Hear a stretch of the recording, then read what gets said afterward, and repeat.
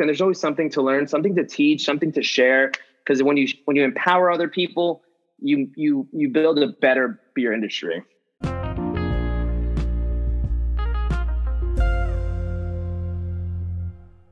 I meant to ask you, how the heck do you say your last name? Chris L is what I normally go with. Wrestling in Pennsylvania, like I heard every butchering from like Chris L, and I was like, they skipped 7 letters. So Leguizamon is what's now kind of trademark. Leguizamon is how it's supposed to be done, but Leguizamon. All right, we're gonna do it right, you know. Leguizamon. It's like John Leguizamo, but without a. I know it's almost like the letters are kind of backwards. Yep. All right, I'm gonna go Leguizamo. How about that? We're just gonna do that. Let's make it happen. All right, brother. Well, we're rocking. So, welcome into the Beer Mighty Things podcast. It's what you listen to while you brew. It's what's in your ears as you drink beers. Today, we're welcoming in an advanced Cicerone, a certified beer judge, the manager of the education program at Pure Brewing, all the way from Carlsbad, California. Please welcome in Chris Leguizamo. What's up, man? What's up, Kyle? It's a long time coming. Thank you so much for having me. Good thing you mentioned that, because we've been trying to, plot this out for a few months here. And I'm glad, I follow you, you follow me. We always, like and thumbs up and that sort of thing. But finally, it's nice to actually talk to you, get to meet you. And so thanks for taking the time, man. Absolutely. Thank you so much for creating this platform for other businesses as well. I've been tuning in. I'm originally from Pennsylvania. We'll get that in a second, but It's cool to just keep like an ear on of, especially those breweries around the Philadelphia area. So when I come back, I'm able to visit them. Absolutely. Yeah. And then and you just mentioned, as we're talking here, if you were from Pennsylvania, Eastern PA, New Jersey, wrestling is a big part of growing up, right?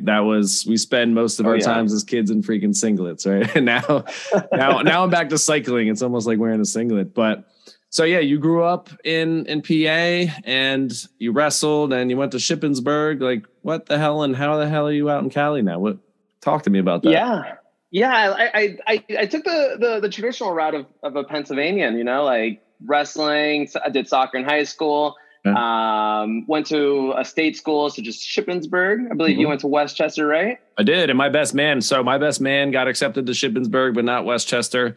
So I'm in Westchester, and then he gets accepted to Shippensburg. I'm like, all right, I'm going to apply to Shippensburg, and I get into Shippensburg, and I was like, I'm not going to Shippensburg. I visited Shippensburg. It smelled like cows, and I was like, yeah, I'm going to go to Westchester. Yeah, that sounds a little bit better, right? Especially summertime Shippensburg. It like the breeze comes up the hill, and you're like, oh, this is the alarm clock right here. We get that a little bit down by me though, because we are near Kennett Square, which is the mushroom capital of the world. So we do get some of those smells, but I don't live there, so no. I don't know. For me, at this point, it's almost like it's a nostalgic feeling. I was born and raised in Reading, Pennsylvania. Okay. And there's starts with a G, but it's a mushroom farm right there near the Walmart. And summertime, you kind of smell it, but I don't know. It's one of those. It feels natural to me. But went to Shippensburg University. Graduated with a physics degree. And I remember being 21, and we go to Appalachian Brewing Company, ABC's, in Harrisburg, and they have a beer festival. And me and my friends are like, 21-year-olds, like, there's a whole festival for this stuff. And we go in, and very quickly it's that, like, did you try that one? That same style, but they're actually different from each other. And towards the end of the festival, I just found myself shoulder to shoulder with the brewers and the co-founders and brewery reps. And I'm like, did you try theirs? And they're like, well, what? And I was like, yeah, like it's the same thing, but like the texture is different. And they're, as a 21-year-old, they're like, what? Okay, you're kind of really into this. And like you're picking up on stuff we're not. Yeah. And I'm just like, just clogs are moving. I'm just like, this is really, really unique. And then we left the spot and, you go bar hopping in Harrisburg and all that. And then it was always in the back of my mind, like, dang, like, let's explore the world. Let's explore the textures. There has to be even a better beer. And what if you do, why is it different? And then when you hit that why button, that's where you're like, rabbit hole in, I got to find out. And I graduated from Shippensburg, just like my Pennsylvania career. I worked at East Penn Battery Deca Battery in outside of Reading. My dad still works there. My mom still works there. So naturally, I'm next in line. And I was part of the quality control and just testing out the batteries. And internship was up, and I said, "Hey, like you lick the batteries, right? That's how you do it." Yeah. There's a hole in my tongue. No. That's the old way of doing it. Quick lick of the thumb, and yep, still good. Still has a spark. But I had the opportunity, and I finished up the internship, and I said, "Hey, Dad, I'm either gonna buy a house, buy a car, stay here in Reading, do the things that we're not normally supposed to do, or I could package up like a suitcase and fly out to San Diego." I used to visit. I had an aunt and uncle that lived out here every summer at the end of my college career, and he said, "Hey, Chris, I was the exact same age when I went from Colombia to the United States. You're 23. Go out there. What else do you have to lose? You could come back afterwards." Exactly. And I was just like, all right. And the rest is history. And that's how I kind of made it out here in San Diego and never looked back. Kind of crazy. That's terrific. I was going to say, I mean, even now, just taking that leap and moving out, because you will find right out, I'm sure a lot of the folks in Reading that you grew up with are still in Reading. A lot of the people in my hometown in Bethlehem are still in Bethlehem. And it's just, I feel like everyone's afraid to just kind of drive down the street and leave the city. Like something like they're going to get electrocuted or something, man. You gotta get out and see the world. Get out there, and I know we're talking about beer and we'll talk about education, but you go out there and you start seeing different worlds, different cultures. The United States in itself is so vast. Like it's vast, hit different corners, different pockets, even the way people drink beer, the way they talk about beer, what beer styles they enjoy. I recently went to the Pacific Northwest and they drink mixed fermentation saisons like it's no one's business. And then you go to San Diego and everyone's like, this is too sour. And you're like, okay. It's so cool. I spoke at a conference, 16, 17 in New Orleans. And I could not find a hoppy beer there. Everywhere I went, everything was malty. And it was just like, I wanted something else by the time I left. I was like, I don't want this shit anymore. And not that it's shit, but it was just like, I want something else. It all kind of ran together. But you just have that. Now it's different down there too, but it is interesting how different taste buds go. Now, was Yuengling, a part of growing up for you? Oh yeah. That was like the premiere. Like if you could drink black and tan and of course traditional lager, if you could drink black and tan was like, all right, someone got married or it's like a college graduation or someone just had a baby. Like you were drinking black and tan. That was like my ceremonial, like, this is something special. Like but Lord Chesterfield. Lager and wings, Lord Chesterfield, Green Bottom. All the time. Man. That's all the way. I'm 100% Pennsylvania born and bred. Love it, dude. That's awesome. I didn't know that until we started, last night, and we started kind of game planning a little bit. So that's really cool. So still, I mean, you're getting around. Did you go to Hawaii? I know you were out working with some folks from Maui Brewing. Did you? Yeah. Recently, so my dad and my whole family still lives in Pennsylvania. My dad's like, hey, Chris, it's my birthday. And all I really want is just all the siblings to come together. And it's been years. My sister was in the army. She was stationed out in Germany. My other sister had a baby. It's just, we're all moving around. And we met up in Hawaii, and I met up with Sarah Perez. If you don't know Sarah yet, highly recommend checking her out. She was on, I'm gonna blank on the magazine, but you can blank that part out. But Sarah Perez, she's a brewer down at Maui Brewing, and she's doing some really big things in terms of activism, in terms of just representation in the beer industry. She's a Black woman. She's from San Diego, moves up to Alaska, kind of bounces around, goes down to Maui, and she's really finding her passion. And any chance to meet up with another beer professional and just kind of like shake hands. It's kind of the same thing. We both see each other on Instagram, and then you finally meet each other and talk, and you're just like, dude, happy we finally did this, did this in real life. And it's like you've known each other kind of forever, and you didn't. Even just like I had a friend here who's opening a brewery, right, Jeff? And he comes out, he's like, I'm going to San Diego and I'm going to meet up with Chris. I was like, that's awesome. Just because you met him on Instagram. It's like, now you're hanging out. Oh, yeah. Jeff is such a cool dude. And we met up for like an hour or two, and he was telling me about his game plan with his upcoming brewery in, is it Shoemakersville? No, it's in Coatesville. No, it's going to be in Downingtown, I believe, like right down the street from my house. So I can I could jog there. So I'm pretty pumped. I'm gonna do a light walk to Jeff's Brewery. Yeah, that's exciting. Maybe I get those really shoes exciting. that have like the little like the balls on the bottom, and I'll just kind of scoot down there. The Heelys, watch out with those. The Heelys. Those Pennsylvania sidewalks. They sometimes have a couple cracks in them. They're pretty bad. Yep. Just like our roads. So at what point, like I know you're talking about, how excited you are at this beer fest. You're drinking my man Artie Tafoya's beer over there at Appalachian. And Artie and I are friends just because like we're the two short guys at the beer conference, like it's him and I. So we just immediately bonded. But so you're getting excited about this beer and you're realizing, wow, there's all sorts of different ways to do it, ways to, just the colors of it, the flavors of it. So at what point do you decide that kind of the world needs some beer education and that you were the guy to kind of help guide us? I think that's just the interesting part. It just grew naturally. And I was working at Chatty Monks in West Reading, and it was the first brewery in that like vicinity. And it was all family, friends and family, and then me.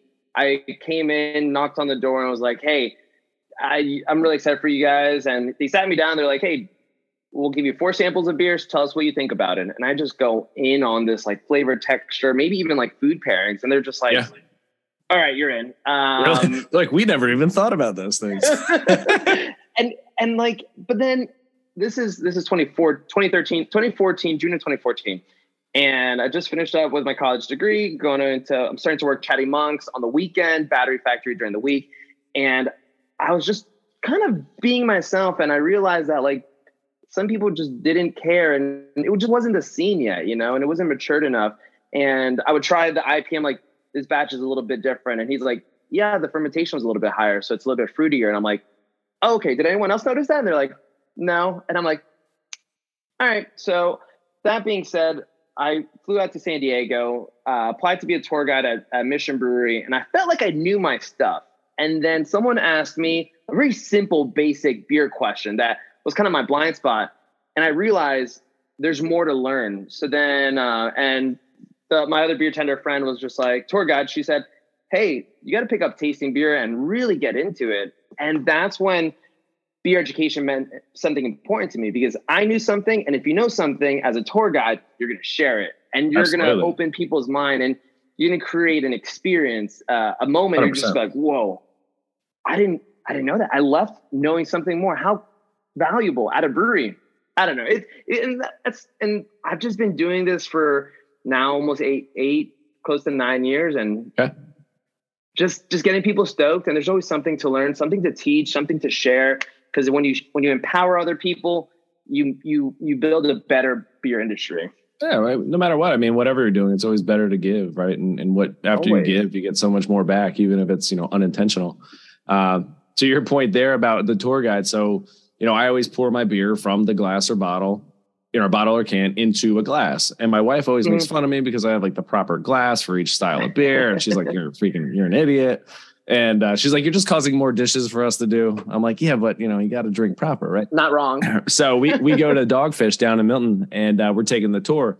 And the tour guide, she's like, hey, anytime you have a beer, you want to pour it into a glass. And I look at my wife and she gives me an elbow. And I was like, I told you. She's like, you want to agitate the beer. It's been sitting on the shelf, without the pouring into a glass. A lot of times you're not getting the head of the beer, which is where a lot of the aroma is going to come from. So you're missing out on half the experience almost. So, but yeah, I mean, anytime that you can impart some extra knowledge on people and like, that'll be a tidbit that person remembers, just like I just did right there. I was like, I remember that moment. I remember where we were, and that was an experience. So it was more like a tongue in cheek thing for the wife. Like, did you hear that? Did you hear that? I was like, hey, remember that one time I was right?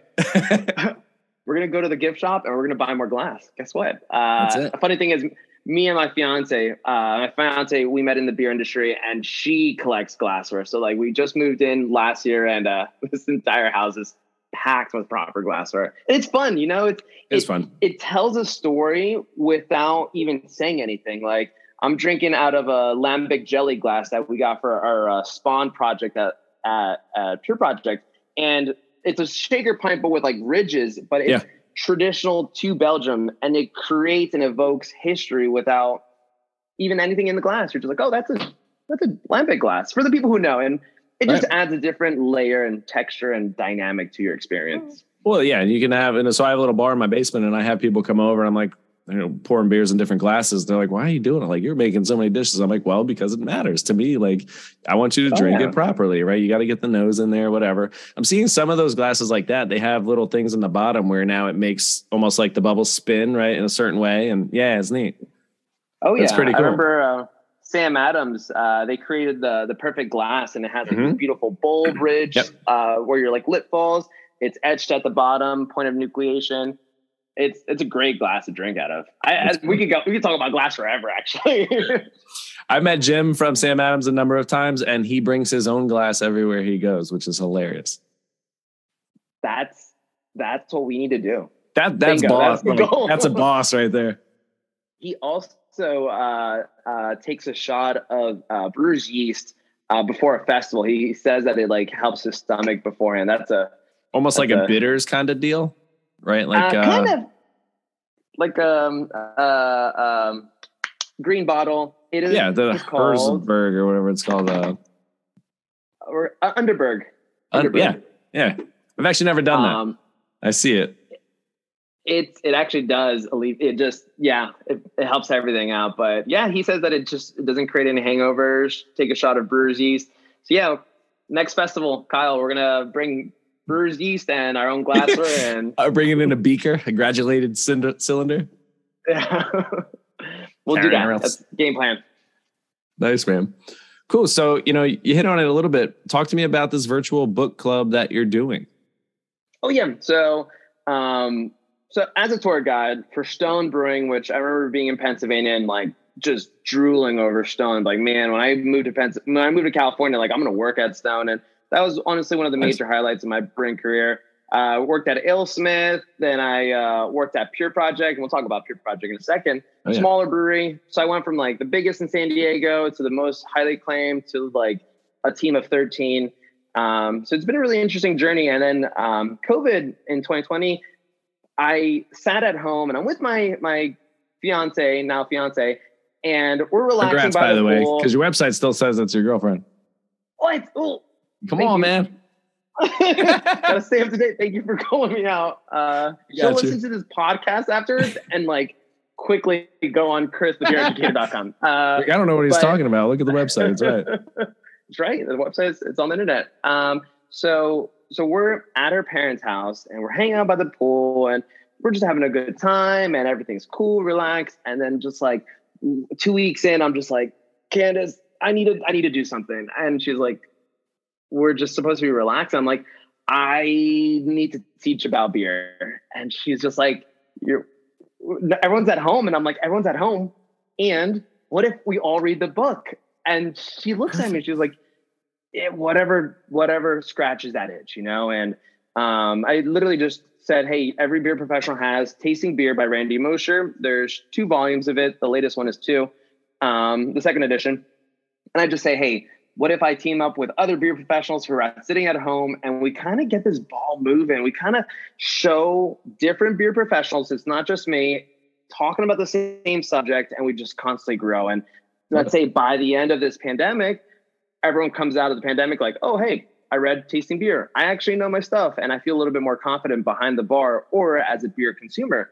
So yeah, I started off with Tasting Beer, and then the next one was The Beer Bible by Jeff Allworth, which is my favorite book.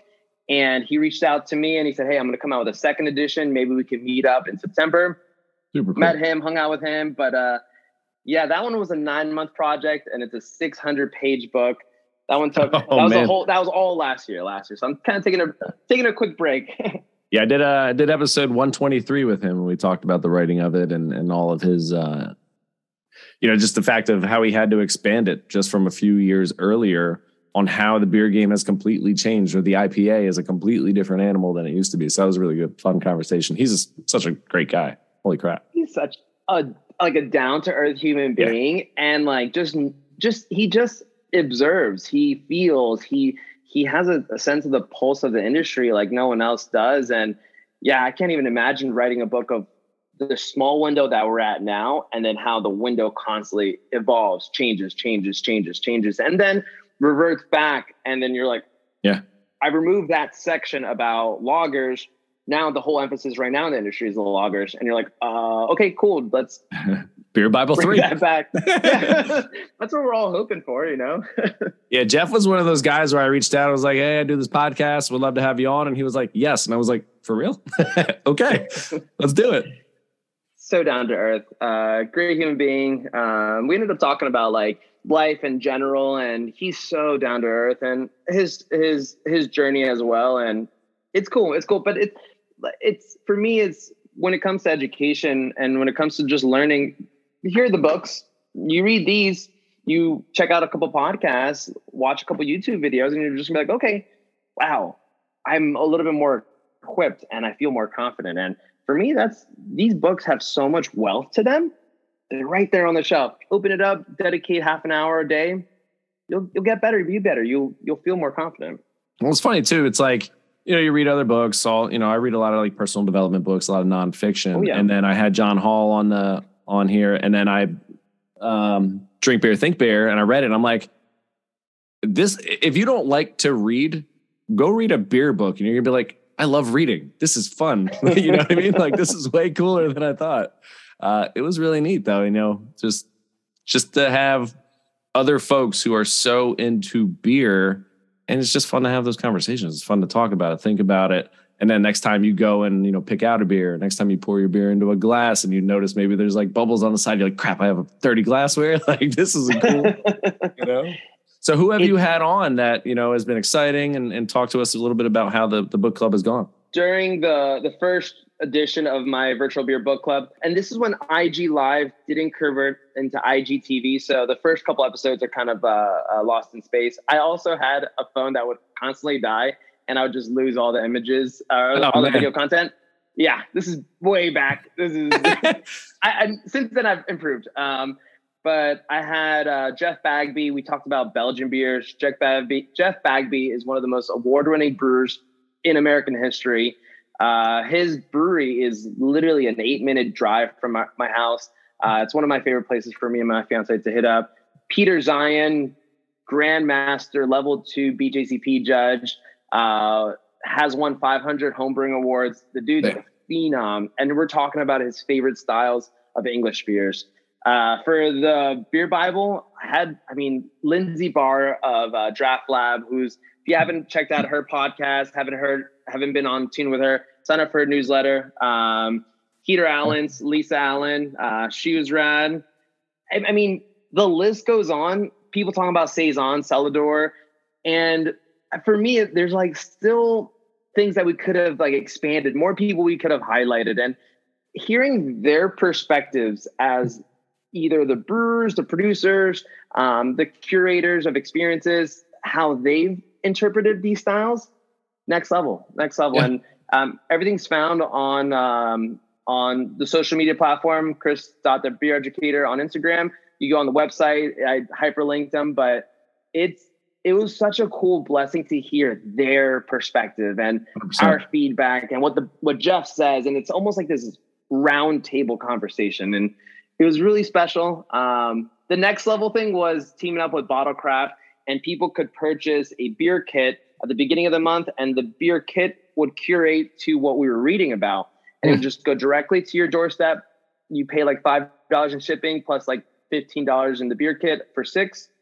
It's right there. And it was really special. The next level was Lindsay Barr actually allowed me to create sample ox, and I would taste the beers, give my notes. People could taste the beer, give their notes, and we kind of see how our notes match up.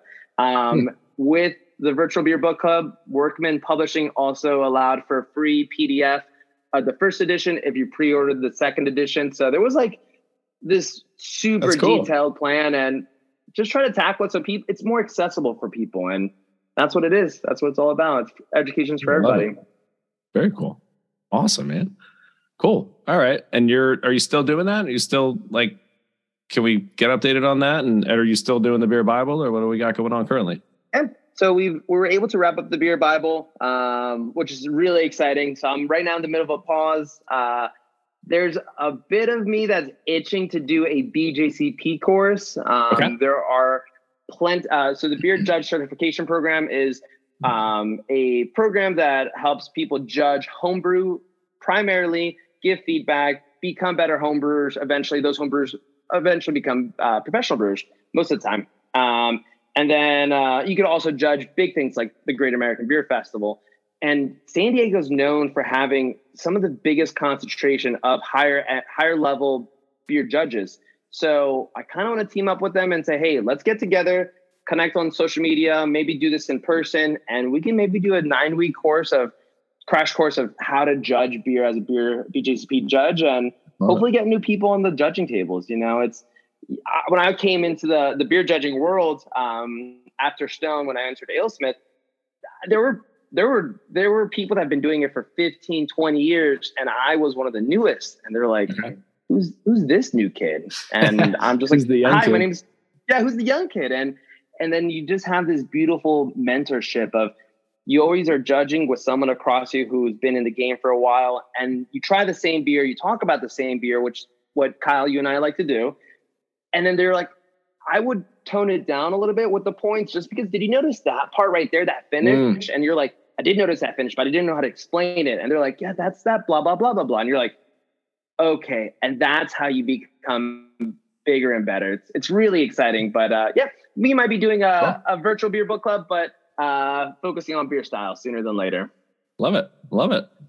And so you are at Pure Brewing. How do you end up there? And tell us about Pure Brewing. And you mentioned it was kind of one of the smaller ones, but I've had Pure's beer and I see Pure all over the internet. So yeah, I signed up with Pure in 2019 at AleSmith. I was planning to leave the beer industry. I was looking into coffee, looking into maybe distilling and all this. And my old supervisor, so when you find that right supervisor boss, you're just like, we click. And she gave me the opportunity. She's like, hey, apply again. I'm the director of operations now, and I'd love to have you on the team. Shoot your resume. What's the worst that can happen? And Kira Bouchard said, hey, toss your resume and let's see what happens. And planets aligned. I'm able to jump with Pure Project. I was the 13th employee, including the 3 co-founders. And small little spot. If you ever go to Miramar, it's the size of a walk-in closet. It's smaller than my living room, and my living room isn't that big. We were just making magic. We were just really making some really fantastic beer. And now we have 5 tasting rooms. We're hitting close to 4,000 barrels a year, and slowly growing and just trying to make a wave. Anytime we're using fruit or spices, it's always organic. There's so much thought behind every beer. So I was just like, y'all are making some of the best beers I've had in San Diego, especially barrel aged. They do 3-year spontaneously fermented barrel aged sours. Like an IPA takes 3 weeks, 4 weeks. Right. You're investing 3 years for this? Wow. And they're like, yeah, we believe in it. And you're like, okay, financially, that really doesn't make much sense, but you believe in it. And they're like, we believe in what we make. And that was the testament. I said, I'm in it. Let's make it happen. So you said the brewery's kind of small, but I mean, if they have 5 tasting rooms, they have to be either brewing a lot or have a decent sized brew house. I mean, what are you guys contracting, or what size is the brewery? No, we recently moved into our new Vista production facility. Production facility. Okay. So we had our small little Igniter program. The Igniter program is a 7-barrel brew house with 4 14-barrel fermentation vessels. And I mean, we were just churning, and people were like, how many brewers? And we're like 2, 3, maybe 3 at that point. And we're just cranking out and bringing in like a 20-barrel fermentation vessel, but canning, releasing 2 new cans every 2 weeks, 2 bottles every month. And other brewers would come in, they're like, there's no way you're making everything on that system. And we're just like, right. Yeah. And it's just been a really cool blessing. And recently we've purchased a second facility, and it's a 14-barrel brew house and a couple more fermentation vessels, but still Nothing that big. Double batching, and I mean, you probably have 30-barrel tanks. Double batching and just never sleeping, I guess, huh? Yeah. Double batching, cleaning, packaging, sending it, and yeah, they go through so much quality checks. Test. Okay, cool, perfect, that's good. Great. And never compromising. Were those owners brewers elsewhere? Did they have a good kind of upbringing and mentorship? So Jesse Pine and Matt Robar, they were in the call center. They said, you know what, we're tired of this. We're going to take a little sabbatical. We're going to move to Costa Rica. In Costa Rica, Manuel Antonio, they said, you know what, we really just miss craft beer. We were in San Diego. We just missed that. So let's make craft beer here in Manuel Antonio. They would go, because you don't have the crazy New Zealand hops or the crazy yeast available here in the United States. They said, you know what, we're going to talk with the farmers. What's in season? What's tasting amazing? What can we incorporate into our beers? Everything was going great until they realized the environmental impact they would have on the country. Wastewater was just going into the ocean, and they're just like, we can't do this, you know? So they pull the plug on that project. They move over to the Igniter program in Miramar, 7-barrel brew house, and they quickly realize, hey, we're not fit to be production professionals. Like, this is a big system now. Yeah. And they hired this 24, 25-year-old phenom. His name is Winslow Sawyer. He used to be Winslow. Yeah, Winslow Sawyer. Oh, he's actually named in Ken Casey's acid trip bus. I forget what the name of the book is. He wrote One Flew Over the Cuckoo's Nest, and then him and his sisters actually quoted, like, named in his upcoming. His dad was heavily involved in that. Or parents were. Digress. But yeah, he worked at a homebrew shop up in Santa Cruz. He would taste Santa Darius's beers before they became Santa Darius. And then he was the head brewer of Boulder Creek up in Santa Cruz by the age of 22. He created their barrel-aged sour program. The brewery burns down. He keeps some of the cultures alive, flies down to San Diego, is trying to find a brewery job, and his hyper focus is on organic farming and sustainable growing and everything lined up. And they said, hey, you have that thought process. And they hired, they interviewed people with 40 years of experience. Right. But this 24, 25-year-old is like, let's do it. And interesting. The rest is history. Now we're just trying to make the best beer we possibly can, give back to Mother Nature, be very conscious of our environmental impacts. Also focusing on social justice, focusing on, hey, we have a platform. Let's use it for good. Let's use it to say something instead of just, yep, it's another IPA. Hope you enjoy IPAs. Right. Yeah, we're carbon neutral, plastic neutral, 1% for the planet, proud license day one. Love it. Chris, so carbon neutral, 1% for the planet. I know that, something that's across your Instagram is, again, beer for good, right? And sourcing, waste reduction, certifications, and donations. And that's really neat. I mean, especially from a young brewer who's conscious of this and obviously aligns with the objectives of the owners. I mean, I don't know, it's kind of serendipitous. It was like weird that those things came together, but I feel like the universe was like ready for that. I think it was. And that's where you go with your ethos, go with your gut, and just align. Sometimes experience is important. At times it's the thought process. And yeah, we constantly challenge ourselves and just try to be a better company. And it's not just for the beer industry, but hey, what if another company is just like, you know what? We should look at our packaging when we ship things out. Like, is that tape? Can we find a better tape? Can we find better ways instead of just putting plastic bubble wrap? Like, is there other alternatives? And there always are. And hopefully we inspire other industries as well. And I always think, I love the saying of, there's nothing bigger than the little things, right? I think guys, if you pay attention to those little details, big things happen. I think that's really neat. All right. So even coming back into all these things that you guys doing, I think something else that your team is doing in your position is very unique, that, you run the education program at Pure. So what does that mean? What does that entail? I think the crazy part is like, there wasn't supposed to happen, but it happens. And so I go in, sign up with Pure Project January of 2019, and I was already checked out. I didn't want to smell a beer. I didn't want to talk about beer, but the idea of working with Kira again and being part of it was just special, you know? And so I was like, you know what? I got to go to boot camp.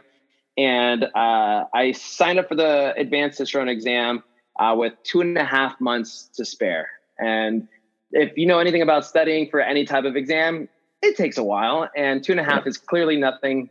No, there's no way. You shouldn't do that. So I studied 5 hours every single day. I busted my ass. I could curse. I busted my ass. Yeah, baby, let's go. I busted my ass every single day for those 2.5 months, achieved the advanced Cicerone. I'm one of, I think, 10 at the time in the state of California, one of 20 in the world. And I just kept talking about beer. And when you're a young brewery, a very high commodity brewery, especially when you're young and small and everything sells out very quickly, you could say, that's the new beer, and the new beer will sell quickly. They'll say, well, how's that new IPA? It's good. Good sells you a pint. Put DDH on it and it's sold, you know? Yeah. DDH, boom, easily. Put $1 more on there and then I'll buy it. But then there comes a point where like, hey, now we have 3 IPAs. How do we differentiate those? And I started smelling them, just like, hey, like, do you pick up, and this is the classic, Chris, little stone fruit. Like this one's a little bit more citrusy. Do you pick up citrus on this one? They're like, no, not at all, actually. And you just start like talking it out. And when we were I was 13, we were like maybe 7 tasting room staff in a small little walk-in closet. And then we had a second tasting room. And now we have 2 tasting rooms. And ideally, when this is echoing to the beer industry in total, when you have 2 industries, you want the same experience. You don't want to go to a tasting room and say, hey, don't go to that second one. It doesn't feel like Pure Project. Let's say that, right? It's off-brand. And it's off-brand. It feels weird. It's just another extension. The draft lines are always dirty or something, like, you know. Draft lines are always dirty. Beer tenders don't know what they're doing. They don't know what the beer is, and that's where like companies tend to crumble. So I was just bouncing between those 2, and then we had a third taste room, which is Carlsbad, and I'm like, uh-oh. And Kira looked at it and said, Chris, you fill a void that is not my strength. Education isn't my strength. You love talking about this. Let's try to do this officially. And that's where they started giving me more of the reins and said, hey, you taste the beer with the brewers and marketing. Now let's spread that to all the tasting room staff. Now the tasting room staff knows what it tastes like, and they could start talking, and you build culture within your tasting room, and people are like, whoa, you know what you're talking about. So when you check out our Yelp reviews, one of the most important ones for me is knowledgeable. Staff is knowledgeable. How many times have we gone to taste rooms and you just like, hey, can I have that beer? And they're like, I didn't even know that was on there. No one told me anything. Like, you didn't know that. And you're like, no, this is awkward for me. Yeah. Should I choose another one? Yeah. So yeah, it's how cool. It should be the standard, but and how do you do this? Are you holding meetings? Are you combining the front of house and back of house? And how are you guys coordinating all this? So initially, before Slack, you could choose whatever messenger you want. It was me kind of preaching. I would send out emails. I created this Google Doc, and it was inspired by Brewdogs. Brewdogs did their DIY dog, which is like all the recipes. If you look at the layout, it says the beer, it says 3-word descriptors, it says the ABV, ingredients, the story behind the beer, how to brew it, like add these hops, add these malt. And I tailored that just like that, and had like the picture of the can. And give them the title, give them the official style, so managers know what the style looks like on the board. Everything's consistent. 3-word descriptors, the Instagram story, because as a business, and this is again super small, we're 20 people at this point now. You shouldn't be going through your social media to find what the beer is, because then you're now on social media and you're like, oh, sorry, I was on my phone. Just you went down a rabbit hole for 2 hours. You do, and you're like, that's right, I'm clocked in for my shifts. But that being said, I would team up with the brewers the week before the release. We'll try the beer. All right, what are you picking up? What am I picking up? Okay, we found a commonality there. How do you want the beer tenders to describe this to the public? How do you want it to be faced with the public on social media? So marketing sits there, and it started off so organically, and now it's kind of structured. So we have our set times each week, each other week, and very importantly, very, very, very importantly, it's the story behind the beer. So not only can you describe that this is what it tastes like, can you also tell us like where the malt comes from, Admiral malting? Where does the hops come from? Hand selected hops from Freestyle Farms. Where does you guys use strawberries? That's kind of cool. Strawberries are in season right now in San Diego. We go through J Organics. This year we're using 15,000 pounds of organic strawberries. Yeah. You've now created almost a wine experience, which is always revered as better in the beer world. How cool. So the brewers give us all the information. I digest that. I make it more malleable, more digestible, and then I pass it off. And now you go through any tasting room, you can ask them questions, and I will vouch for my team. They know their stuff. It doesn't have to be me creating the experience. It's the team creating the experience. Yeah. What about questions that you guys get? Almost like comparables, right? Some folks come into the brewery who may not be too familiar with craft beer, and they're like, I just want something that's like Coors Light, or I want something like XYZ. Like what? I don't know if that question kind of varies per part of the country. Like I want something like Yingling would be here, like an amber ale or something like that, or amber lager. Like what are those questions that you guys get, and how did your team kind of direct them to find the beer that they would enjoy? I think the way the board is laid out, and this is a thing that I really want to emphasize with the whole industry, is there's going to be a lot of people coming in that don't know anything about beer. How is your tap list curated to make it easier for them to understand? If you go to Yard House has multi beers, hoppy beers, Belgian beer. Like you could, even then, like what's a Belgian beer? You know, like you should be able to step back. That doesn't describe it. That doesn't give me a flavor if I'm a novice drinker. Yeah, I just came in here. Oh, hey, that name seems familiar. I'm going to have that. So how do we make it easy for people? So the way Pure Project has always done it, it goes by intensity. So your first beer is your least intense. Your last beer is the most intense. It's a barrel-aged stout, right? And ideally, that's how it should be. That's my opinion on it. So someone comes in, they're like, oh, hey, I really just looking for a light beer. Your lightest beer is actually here on the top left. You have some like blonde ales, German-style Pilsners. Here's a hard kombucha and a drier stout, kind of like a Guinness, but with Costa Rican coffee and vanilla bean. Oh, I'm a hop head. Your hops starts here. It's pale ales, IPAs, double IPAs, triple IPAs. I'm a fan of sours. You have your saisons, barrel-aged sours, and then your big decadent imperial stouts.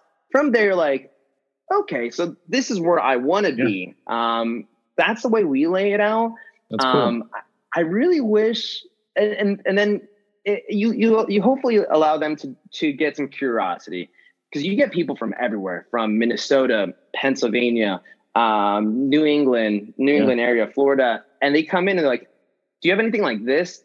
And sometimes there's like 8,000 breweries here in the United States. Hopefully something resonates, or you can just have a back and forth banter. Like it's not too hoppy. You're like, okay, not too hoppy. Maybe you're in your top left corner, but it's pretty hoppy. Okay, cool. Maybe you're here. So like, hopefully there's a beer for everybody.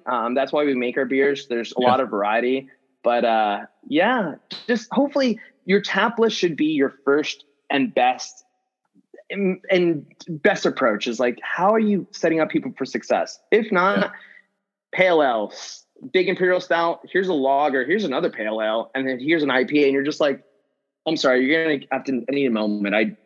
I don't know, how is this is gonna take a while. IPA. Yeah, so it can be overwhelming, right? It's like analysis paralysis. And then also, what I've done is a lot of times I'll be sitting at a brewery and somebody will walk in like, I'm gonna get a growler for my husband. I don't know, what do I do? And I'll be like, well, what are you guys eating tonight? Or what does he like to eat? Or what other kind of beers does he like? Can you give me like a name brand like Blue Moon? Okay, well, you're looking at a Hefe or Belgian Wit, right? So like you can kind of narrow that focus. My brother-in-law loves sour candy. So like he loves Coors Light. And then I started bringing him sour beers and he's like, these are incredible. I'm like, awesome. Like we're getting them over to the dark side, And it's little by little. And I think that's extra layer. So the next thing that I'm going to be launching internally is the food and beer portion of it. So working directly with food trucks. Okay, we normally get this food truck. If you're passing someone this American Blonde Ale with local organic Valencia oranges, hey, suggest that entree from the food truck. From there, they're building out an entire experience. They're like, I always drink this beer, but I never thought about ordering that. And they sit there and they're like, whoa, Now they that get beer like tender knows their the beer stuff. This and the is, food now has more flavor, and you're like, holy shit! Like they can obviously bring out flavors in each other. How cool, you know? So that's an extra layer when you start learning food and beer pairings. That's an extra layer, but yeah, what's the approachability factor? Is it approachable? And if it's not, it's intimidating. Yeah. So yeah, well, I don't see many brewery. I mean, again, I thought Pure was bigger than you're saying, because like I said, I see the beer, I know the brand, and I've somehow had it, but I would say that most breweries, almost all sizes, aren't providing somebody like you, right? I can't imagine all that many breweries are saying, hey, we need this person to help us curate this experience. Kudos to Pure, and kudos to you for really, you know, you kind of have a niche there, right? You've really differentiated yourself in a world that has a lot of brewery employees. I think you're doing a really neat, unique thing. That's cool. Thank you. It's an act of love, and it should never be about just one person. You create the experiences. Like, hopefully you don't go to that one brewery and you're just like, I only go here when that person's working because they know their stuff. And you're just like, that's just ISO ball. Like, you should be passing the ball. You should, and if you're when you're tuning into this podcast and you're thinking, hey, I'm a beer tender, how can I do that? Know the strengths of your teammates. Let's say someone asks you a question, toss it to Lindsay and say, hey, Lindsay, that's your favorite beer. Like, what do you think about that? And then Lindsay comes into the conversation, and now it's a group setting, and that's you. I think about it in such a unique way, but yeah, ideally everyone knows their stuff, and you could bounce off each other. You could raise the brand's awareness. You could create the perceived value on things. And food and beer pairing, like you're mentioning, well, what they're having tonight, how cool is it if you know the fundamentals of that? And then you're just like, wait, that pairs well with my Italian food that I'm having tonight. You know what? I'll have 2 growlers. And instead of the red wine that we thought we were going to have. Right.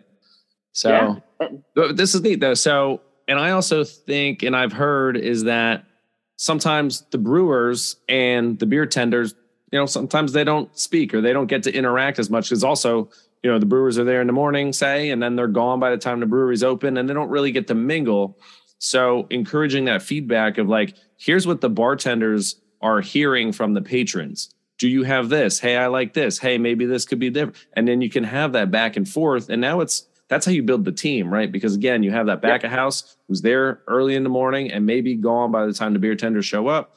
And this is a way to kind of bring that cohesiveness within the whole building there. That's really unique. There's a very famous phrase in the Czech Republic, and it's the brewers brew the beer, the beer tender or bar manager creates the beer in such a sense of like the experience. Think of it as you're running a relay. Here's the baton, you're in sync, and now your baton's forward. If you don't think of yourself as grabbing that baton, passing it to the next person, you're missing out on the whole team effort, you know? Absolutely. Brewers talk to front of the house talk to guests. If you're trying the beer and you're like, whoa, something's wrong with this keg, or you're not caring and you're like, I didn't know, what's that? Like, there's a golden opportunity to make a better business. It's by empowering your beer tenders. How do you empower beer tenders? You bring in the people who make the beer, because they know everything about it. What was your intentions? Oh, we really just wanted a Goza, slightly tart, slightly salty German style wheat beer in the summertime. They're like, oh, that makes sense. I could talk about it that way. And they're like, it's kind of like almost like an unsweetened lemonade. And you're like, whoa, that is kind of cool. That's refreshing. That's what we try to do. So like, think about the baton. Think about the baton. If you don't even take that baton further, right? Because now your beer tender is handing that baton to the patron. And if they're having good banter, now that patron is handing that baton to people who've never been there, and then it's word of mouth, right? Which is, you know, by far the strongest communicator. Boom, bingo. That's passing the baton, baby. Love pass it. Pass the baton. And every business is different. We started it when we were one of 13. I worked for Stone, which brewers didn't talk too much, so we didn't really know what it was. AleSmith had it, tried to. You have to be, it's kind of like a relationship. You have to put your effort in, week out, day in, day out. And you're like, okay, cool. I think we're good. Now we're talking. Now we're communicating. Is there anything that I'm forgetting? Oh yeah. All those bottles. We've never opened them. Okay, cool. Let's have an entire day where in the morning before we open, you come in, paid time. We're going to open up all those bottles. Now you know how the beer tastes in the bottles. That's not on draft, which is really difficult. They try this beer and then on draft, and then you could tailor them to that barrel-aged Saison. And they're like, whoa, I can't wait to open that bottle. Bingo. You just did it. You solved it. That's a puzzle. That was the puzzle the whole time. I always like when bottles or cans show you what glass to pour it in and what food to pair it with. I always think that's neat too. You know, you're like, just even when you're looking at the shelf, like, oh, this is what I'm going to eat this tonight. And maybe I'll buy that glass, or maybe I have that glass at home and this will be perfect. Right. So. Absolutely. I was in St. Louis, and Four Hands, they have like food pairings with it. And it's always like traditional St. Louis food, like toasted ravioli and square pizza. And you're just like, that's cool, because that brings regionality to things. And it's familiar. There's so much more that we can do. It's familiar. It's familiar. I like that. Yeah. Well, Chris, congrats, because I think you were recently selected to be a judge at the GABF in Mexico. Is that right? Yeah. So got recently invited to judge the Great American Beer Festival. That's awesome. Which is rad. This is like the biggest accomplishment I've ever had. And high key, I'm a kid inside at the festival when I was 21 years old. Now here I don't know. It doesn't make sense yet. But we'll keep it moving. And I'm just trying to be more active as a beer judge down in Mexico. Tijuana has a sprawling beer scene right now. Ensenada, Mexicali, and hey, I'm able to cross that border in terms of language. You can speak English and judge, but what a cool community! Like, border didn't matter. You come in and you help and you provide feedback, positive feedback, and they become better brewers. And this is, I don't know, it's such a beautiful. It's my way of giving back, and JBF is gonna be cool. Yeah, that is cool. I don't know. What is it about judging that you like, besides obviously you're giving back and giving feedback, but like, what else is about it? What gets you so excited? It's the opportunity to get past the marketing, the labels. You're just focused on that beer at that moment. And you're realizing, labels, hey, like, what was the intentions? What were they trying to shoot for? If you're trying to fall in this style, watch your fermentation, watch packaging, create more body, think about mash temperatures. There's different tweaks, and you're doing it with someone in front of you. Kyle, you and I have like the same like type of personality where you're just like, I just want to talk beer with someone. Like, that's all I really want to do at a given point. Yeah. We get to sit down at a judging table and talk about the same beer and just like, what did you think about it? You know what? I think they were on the right path. These are my small adjustments.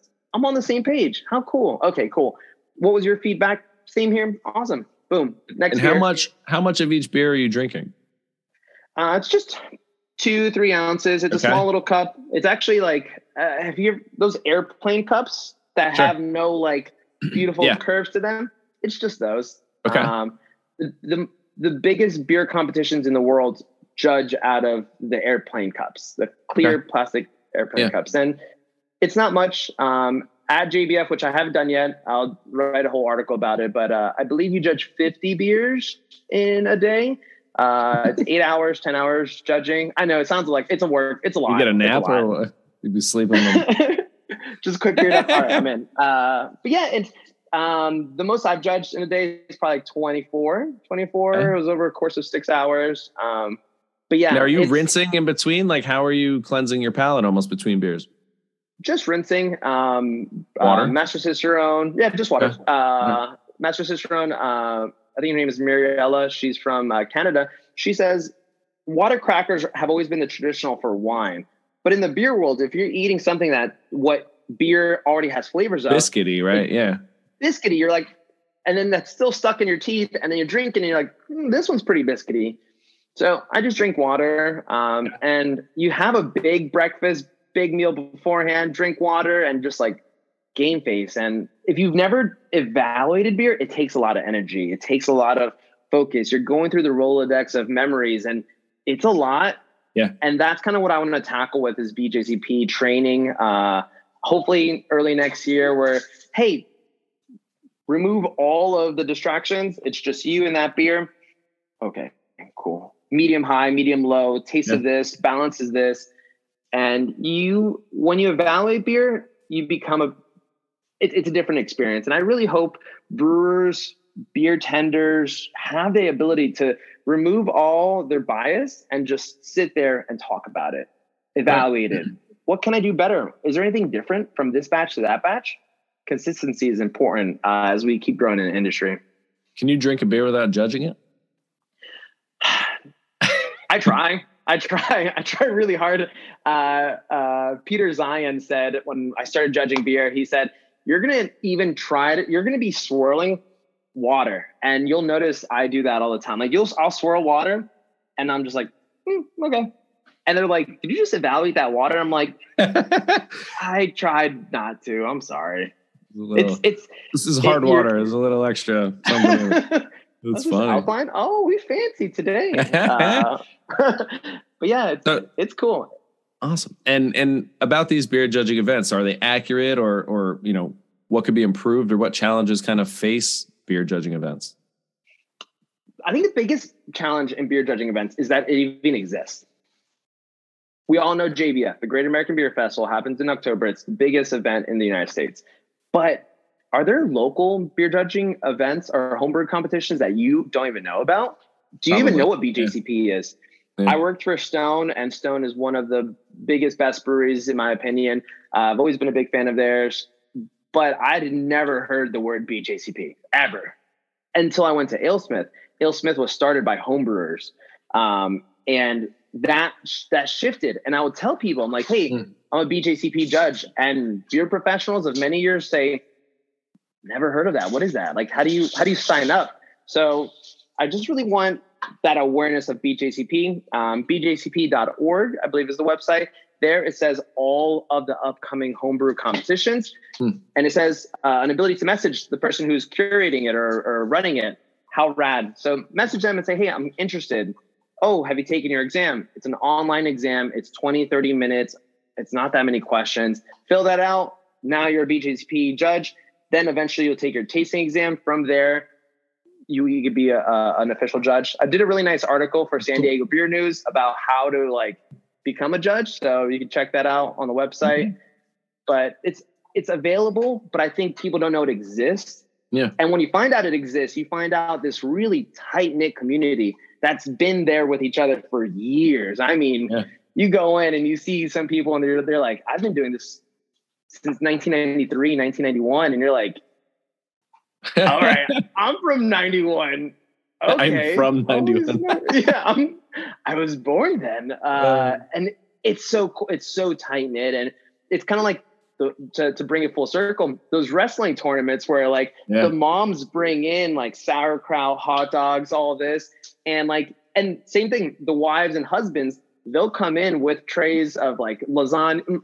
We've had lasagna once and it was kind of too intense, but salads that they made and biscuits and cookies. And you're just community. It's a community thing. And I think it's a really important one. And there is one near you. If you don't know about it, BJCP.org, you can find the closest rep near you and get involved. That's a way of contributing back your expertise. So I guess we need to get involved, right? We need fresh faces in this, right? Yeah, because a lot of people don't know it exists. And if you don't know it exists, how are you going to be a part of it? I was on that Cicerone path and I never knew that it was a whole community. And it's a really great one too. I was like, they need to do a better job of advertising. It's kind of in the rudimentary stage. It's very archaic, if you will. They've recently gone through some updates on the website. The old website was very outdated. It wasn't, you couldn't, I don't know. It's frustrating. Cicerone is sexy and beautiful and they talk a lot. BJCP, I don't even think they have an Instagram. It doesn't really matter, but yeah. So it's still it is still going through that transition phase of coming into the 21st century. And you had in mind something doing some sort of virtual BJCP course, right? Absolutely. So the concept is we have all these judges. Let me bring them to light on my platform so that people can be like, oh, hey, I just want to learn how to judge beer. What's a beer style? Yeah. There, with their help, with my help, you could get a beer kit ship directly to your house. You could share with a friend. You both can be BJCP judges. I might do it in person. I don't know. I'm still planning all this out. But the idea is like, you'll try all these beer styles and you'll feel more comfortable. Like, I never had a wit beer, right? A traditional wit beer. And you try these traditional styles. You try what the craft beer world is doing here in the United States. You're like, that's actually not off the mark. And you also should respect artisanal allowance. Like, you should allow the brewer to create their own texture and twist. Pure Project does a big emphasis on that. Right. That's why beer is fun. It's like, get outside the box, right? Yeah. And you're like, okay, I see why you called it a wit beer, and I really appreciate that. And I like that, like the drier finish. And you're like, that was pretty cool. And no, it's sometimes we think we know. And the more you find out, the more you're like, this is a big room. This is a really big room. This is a mansion. This is the nicest mansion I've ever been in. So keep learning, keep opening doors, keep talking, keep networking with people. It's a really beautiful community industry, and we can make it better with education. 100%. So, we're almost at the end of 2022, which is unbelievable. But what are you looking forward to, in 2023 in life and in beer? Yeah. Me and my fiance are going to start planning out our wedding. We were like, do you want to be stressed out this year? And there's a lot of changes, and we got a puppy, and his name is Flanders Red, named after my favorite beer style. It's a red mini golden doodle. But yeah, it's just one of those, like, let's enjoy this year. Let's go to Maui. We're going to go to Yosemite. Nice. Pure Project is actually going to be part of the Yosemite facelift. So we're going to be cleaning Yosemite Park, National Park. And I'm going to be judging JBF next year. Maybe, I think this BJCP thing is on my mind. We'll start planning out the wedding, and I don't know, just trying to hunker down, trying to focus, try to get more people to do what I do. I shouldn't be the outlier. It should be the commonality. You mentioned before, Kyle, where you're like, this is a unique space. It shouldn't be a unique space. You should have people running off flavors classes at a brewery. You should have people doing guided tastings. You should have beer dinners. It shouldn't be a unique space. And when it becomes not a unique space, then you have options, and you hear it from different people. You hear their approach. I want to learn from others at all times. I know I'm kind of a leader right now, but what if I'm learning from others? And that's how I started. I learned from others. I picked up what people were saying, used it on my tours, did my twist on it, and the community and the industry grew. Love it. Yeah. I mean, if you're the smartest in the room, you got to get into a different room, you want to learn, or else, you get stuck there. Awesome, man. Well, Chris, this has been terrific. I love your energy. I appreciate you. I appreciate all the content you're putting out there. And thanks for continuing to educate the world. And dude, thanks for being on here. We got to do this again. This was a freaking blast, man. I think we should do it in person. I'm originally from Pennsylvania, so I'm kind of overdue for visiting my mom. You're 40 minutes from me when you're home. And that doesn't sound like we could actually meet up at Referend in Kutztown. They just moved from New Jersey. If you're into barrel aged sours, they're open. I think only on Thursdays, but I know there's some cool ones. I've heard only great things from the Westchester breweries. So listen, there's no shortage of beer, so we can meet anywhere. We can do a tour. All right, we'll make it happen, Kyle. I'm down with it. All right, my man. Well, I appreciate you. Thank you so much, Chris. Awesome. Appreciate you. Thank you so much for your time. Yep. Cheers, bud. Cheers.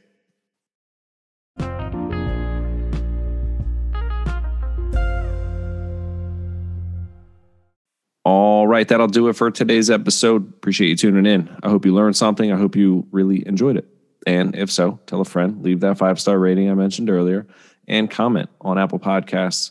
Subscribe on any platform. Spread it around the world. Let's make it happen. I appreciate y'all. Cheers, and beer mighty things.